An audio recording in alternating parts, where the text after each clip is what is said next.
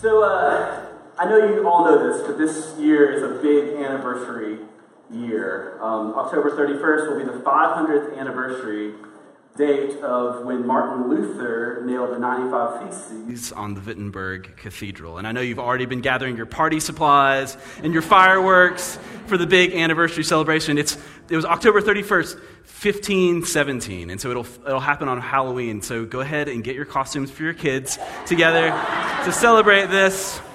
Because truly, this was a consequential moment in our history and in the history of the world. Maybe you've heard of it before. It was this important reclaiming of the message and the mission of God in our world and of God's good news. See, these 95 Theses were Martin Luther's argument against a practice in some parts of the church in those days of saying that in order to really receive the forgiveness of God, you needed to ask forgiveness of God and then ask forgiveness of the church. Like, come to my office and talk to me specifically in those ways. You need to ask God and the church, which wasn't exactly how Jesus laid it out, right? Even more, the church had this great new fundraising campaign back in those days of selling these forgiveness coupons called indulgences, which is a great name and like great marketing. You want to buy some indulgences. If you want to be forgiven, you could buy one of these and pull out a coupon whenever you needed a little forgiveness and use it. And so if you had a big weekend plan, just stock up on them. They were like a get out of jail free card, kind of literally sometimes back in those days, which is a great fundraising strategy, but so far from the message of Jesus and the way of Jesus. So 500 years ago, Martin Luther wrote this blog post listicle, these 95 Theses, and nailed it to the door of the cathedral in town because there was no Facebook to post it on. The actual full title of the Theses in German is You'll Never Believe These 95 Surprising Ways Your Church is Contradicting Jesus by Martin Luther, 1597. And he got a lot of likes, and he changed history in the process. Just don't read the comment section. Never read the comment section.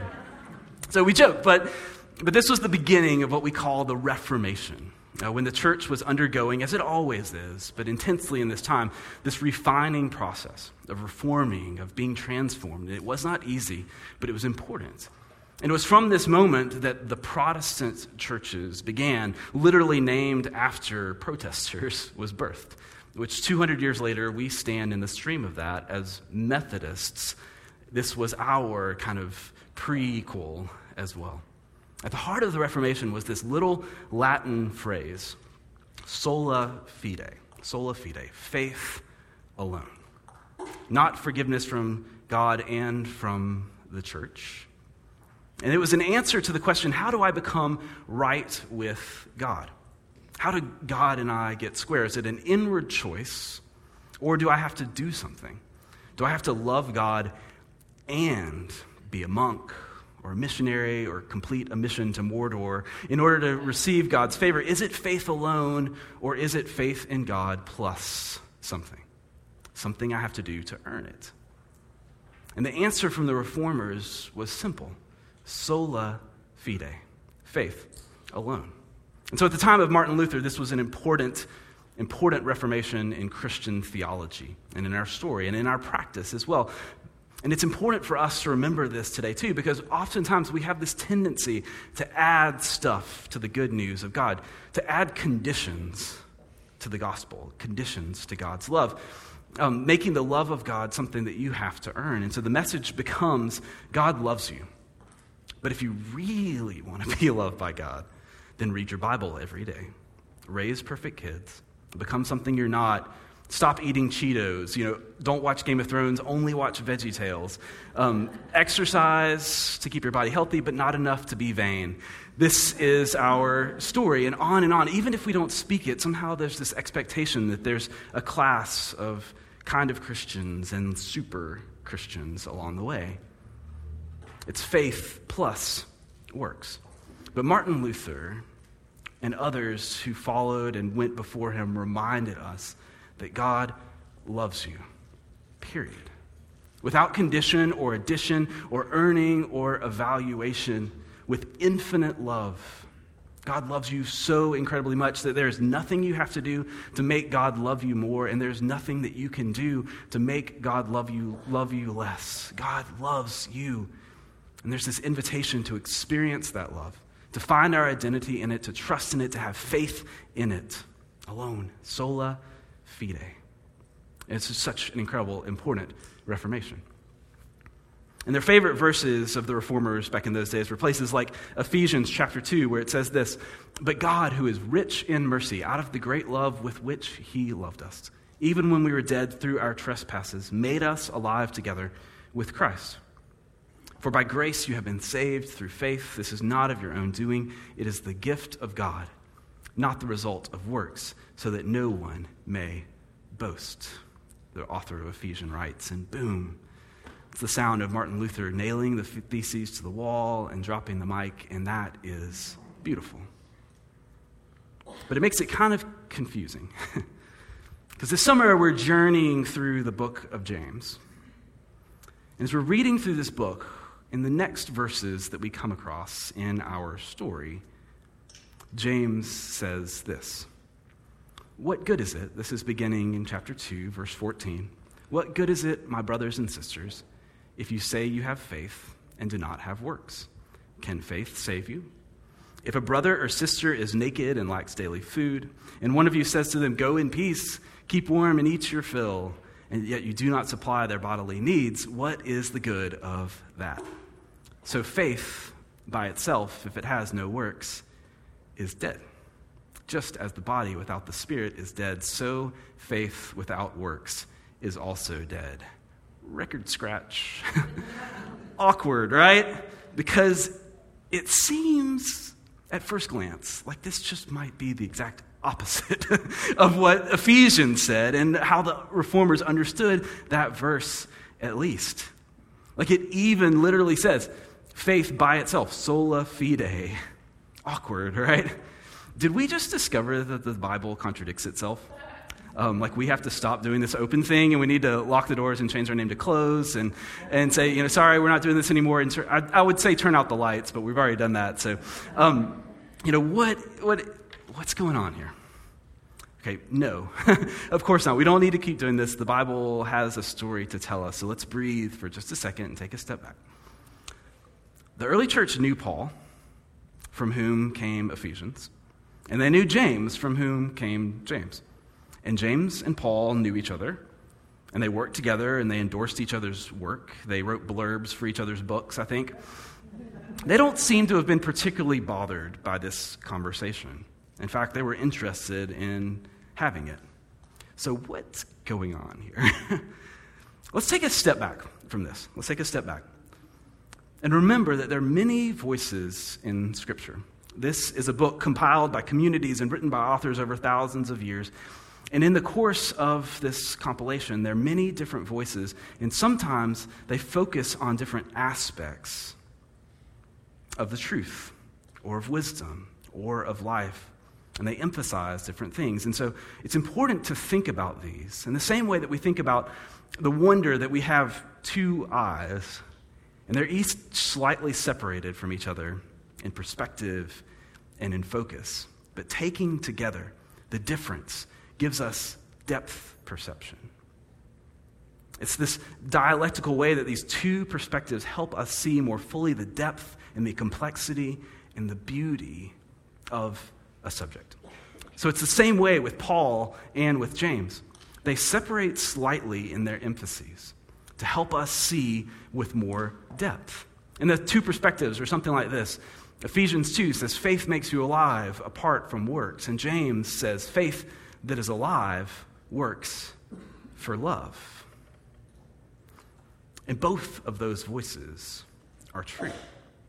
It's both and. And we have to hear and include both of those perspectives in our faith journey. Even more, I think that James intentionally uses that language of faith and works as he writes this to spur the conversation and in some way to reform and correct a flattened perspective of faith, and one that Paul himself was wrestling with in the churches that he was in relationship with, and one that we continue to wrestle with in our world as well.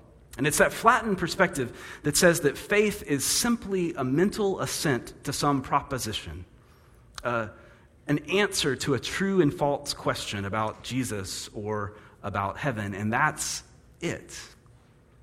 and that it doesn't have to affect the way you live or the way you love.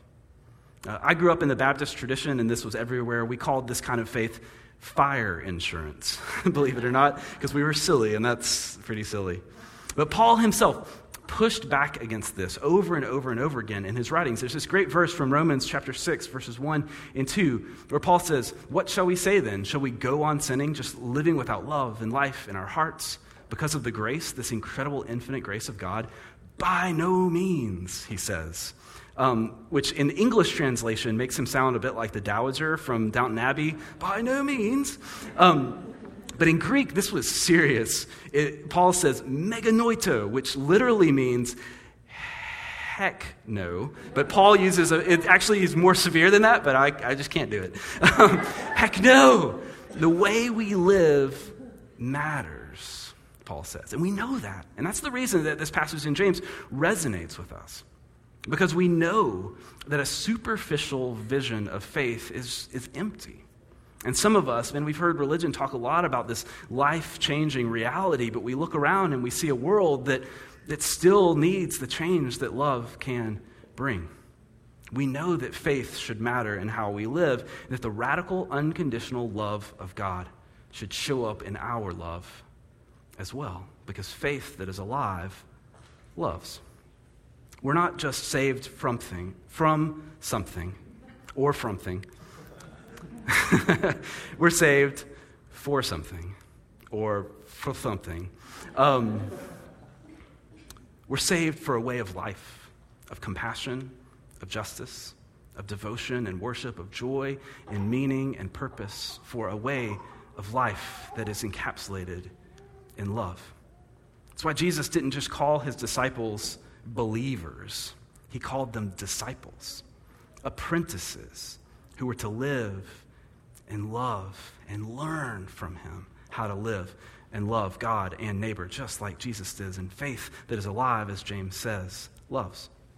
So John Wesley, the founder of Methodism, said this. He said, "There's no holiness without social holiness. There's no transformation of ourselves without transforming the way we treat the world around us." And as James said, faith without works is like a body without a spirit. It's a shell. So, I know what you're thinking at this point. Like, this could get kind of guilty, right? Are we saying that if we don't do stuff, if we don't work, that God's going to, break up with us? Is that what this is about? Like, we're going to come to church next week, and we're going to find a note from God on our seat, and we'll open it up, and it's like, "Dear Jonathan, it's not me, it's you. I'm God, after all. It can't be me. I hope we can still be friends. Love God." No. And that's why we need both perspectives. That's where the amazing perspective of faith as sola fide comes in. Because we're reminded by that God loves us no matter what. God does not give up on us or quit on us or get tired of us. God loves you, period. Apart from any works that you've done or could do, because of who you are as a child of God, dearly beloved and called, colorfully and beautifully made. Scripture describes faith relationship with God like a covenant of love, like a marriage covenant that we trust in and rest in and find our identity and our purpose in, and we join our life with God in love. But the amazing thing about how Scripture presents this covenant is that in human marriages, right, we might give up when someone stops picking up their socks, or stops mowing the lawn on a regular basis. That's me. Makes mistakes or just is dumb. But God never gives up. God's love, because it's God's covenant to us, is unconditional and unwavering. And even when we stumble and we're not loving in our lives and we walk away, as the Methodist Communion Liturgy says, when we turned away and our love failed, your love, God, remained steadfast.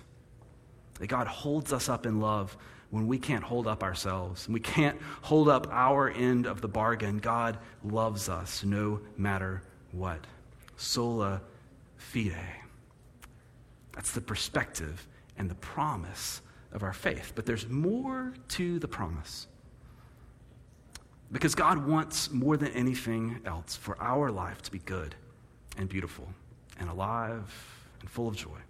God wants us to trust in things that bring us joy, to live for things that last, to love with a love that transforms and heals the world. God wants us to be fully alive in the depth of our spirit and the truth of who we are. And as James says, faith that is alive works for love. And God wants that for us and is at work in us to help bring it about. And that's what happens when we begin to look at these two perspectives together. Faith makes you alive apart from works, but faith that is alive works for love. And when we take these two things together, the depth of life with God becomes in clearer focus. The thesis and the antithesis join together in synthesis, and what these two things together tell us is that this story is about God's work in us, that God is at work in us to make us alive through faith and to make our faith alive through love. And the second part of the promise of faith is that God loves us, loves you so much, that God is at work in you right now to help you become who you were built to be, to wake us up to God's love for us and to wake us up to our call to love our neighbor as ourselves. And even more than that, to enable and empower us to do it more and better, to love as we've been loved, to learn to be disciples of Christ, to be awoken, and to stay woke in this sleepy world.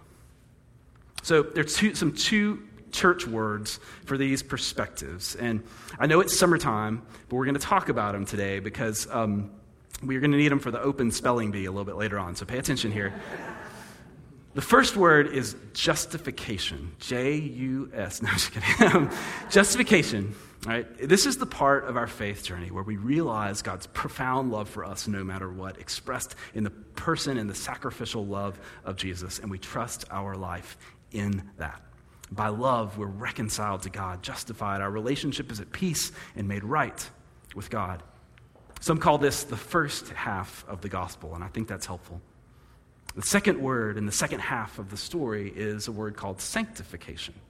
And this is the part of the journey that's often overlooked along the way, but the one that's being lifted up and focused on by James here.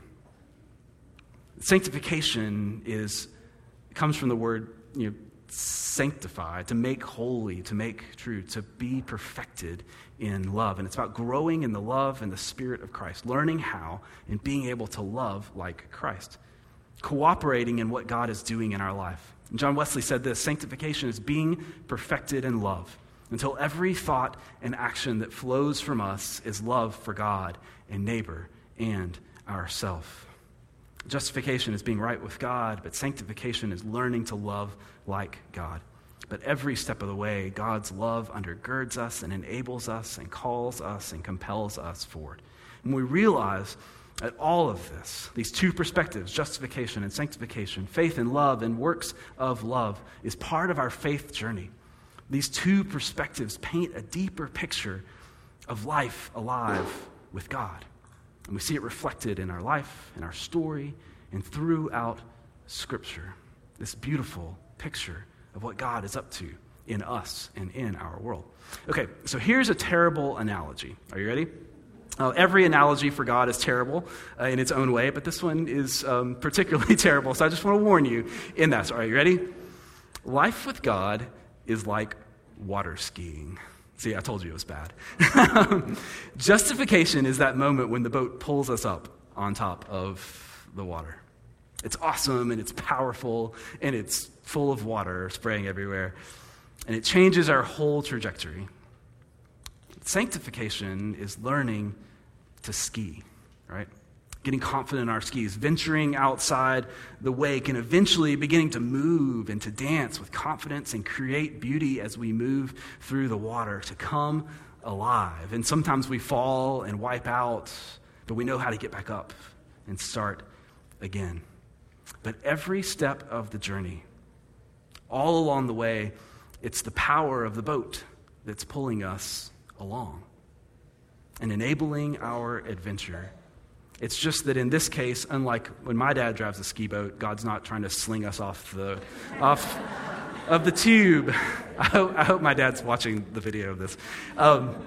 Paul himself wrote, as Crystal shared and Hannah shared with us today, for in Christ Jesus, the only thing that counts is faith working in love. It's God's hope for us that our faith would begin to work itself out in love, that we would grow and work in love and dance and come alive and venture beyond the wake, that's what matters in our life. And so how do we venture out? How do we get more confident on our skis and start to overcome and experience life?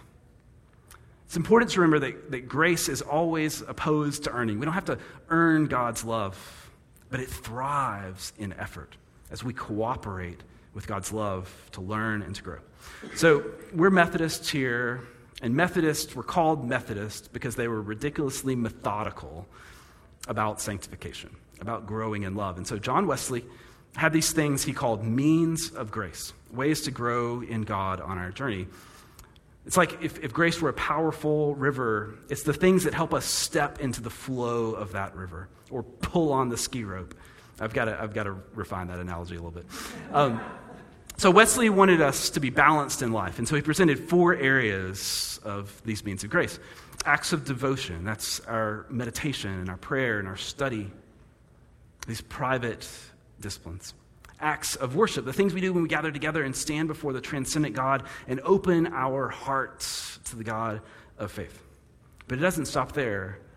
Other means of grace are acts of compassion, the kindness and mercy we live out in our world toward others, and acts of justice.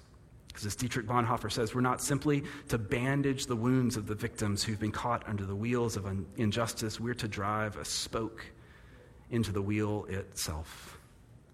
When we look at this, it gives us a balanced picture of the life with God and a way to think about how to step into the flow of God's grace all around us. And they align perfectly in love of God, devotion and worship, and love of neighbor.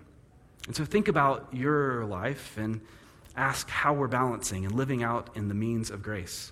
Are we growing in a balanced way, or are we skipping leg day and working on one area and not the other? But as we live these out, as we step into the stream of God's love, we cooperate with grace, we get confident on our skis, we grow and become more like Christ in love. And so the reason that James says such definitive voice and perspective in this conversation, the reason he's so serious and passionate about this is because the call of God's love to devotion and worship and compassion and justice in our world is high. God's grace and love is free, but it's not cheap. The way of Christ's radical love will not let us off cheaply. It calls us higher and farther than we can ever go in our own strength, into the margins, toward the messes, toward those who are marginalized, beyond our strength. But that's the point. Because we were built to live not in our own strength, but in the flow of that powerful stream of God's love and God's Spirit empowering our life. Joining our justified life with the sanctifying power of God's love, the mercy that triumphs, the love that wins, the power of life that we're called to live in. And so when we step into that stream to start to come alive, to love, and to life with God, we come more alive than we ever imagined. Because if James says that faith without works is dead, then the flip side is that faith that is at work in love is alive. And as we grow, you'll be more alive than ever, because it's what our souls and ourselves were built to do. So I said that Ephesians chapter 2 was the Reformers' favorite section of Scripture, the heart of this story. But I kind of intentionally stopped reading at verse 9. And sorry, I want us to keep on going and read that again and hear this voice. But God, who is rich in mercy, out of the great love with which he loved us, says verse 4, even when we were dead through our trespasses and made alive together with Christ. For by grace you have been saved through faith.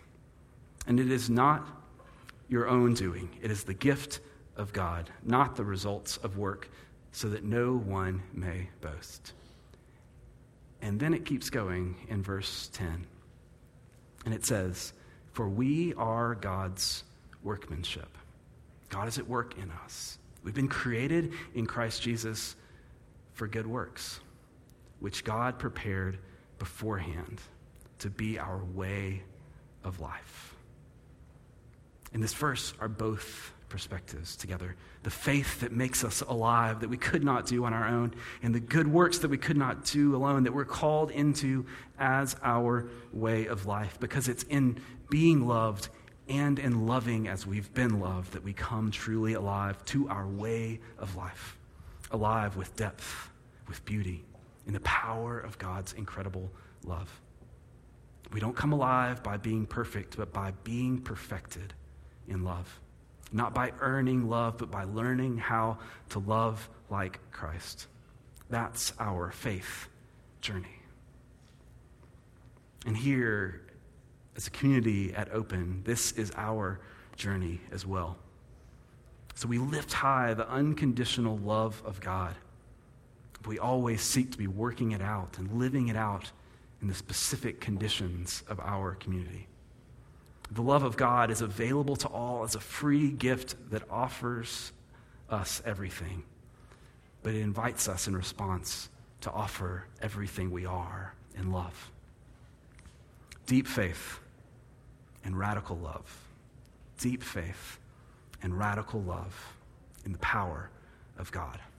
We'll nail that thesis to our wall in word and in works. Because that's to be our way of life. And when we do that, when we do it together, when you do it in the places where you work and you go and you serve and you be, when we live that out, you and me and us together will come alive, more alive than we ever thought possible, because we're empowered by the incredible love of God. And this community around us will come alive as well. This is our calling, and this is the promise of our faith, rooted in love, transformed by love, that we might transform the world. Let's pray together. Gracious God, we thank you for this story, for the beauty of it and the complexity of it. God, the depth of this. God, that in love, by faith, you make us alive, but you don't stop there. Even more than that, God, you awaken us to a faith that comes alive in love.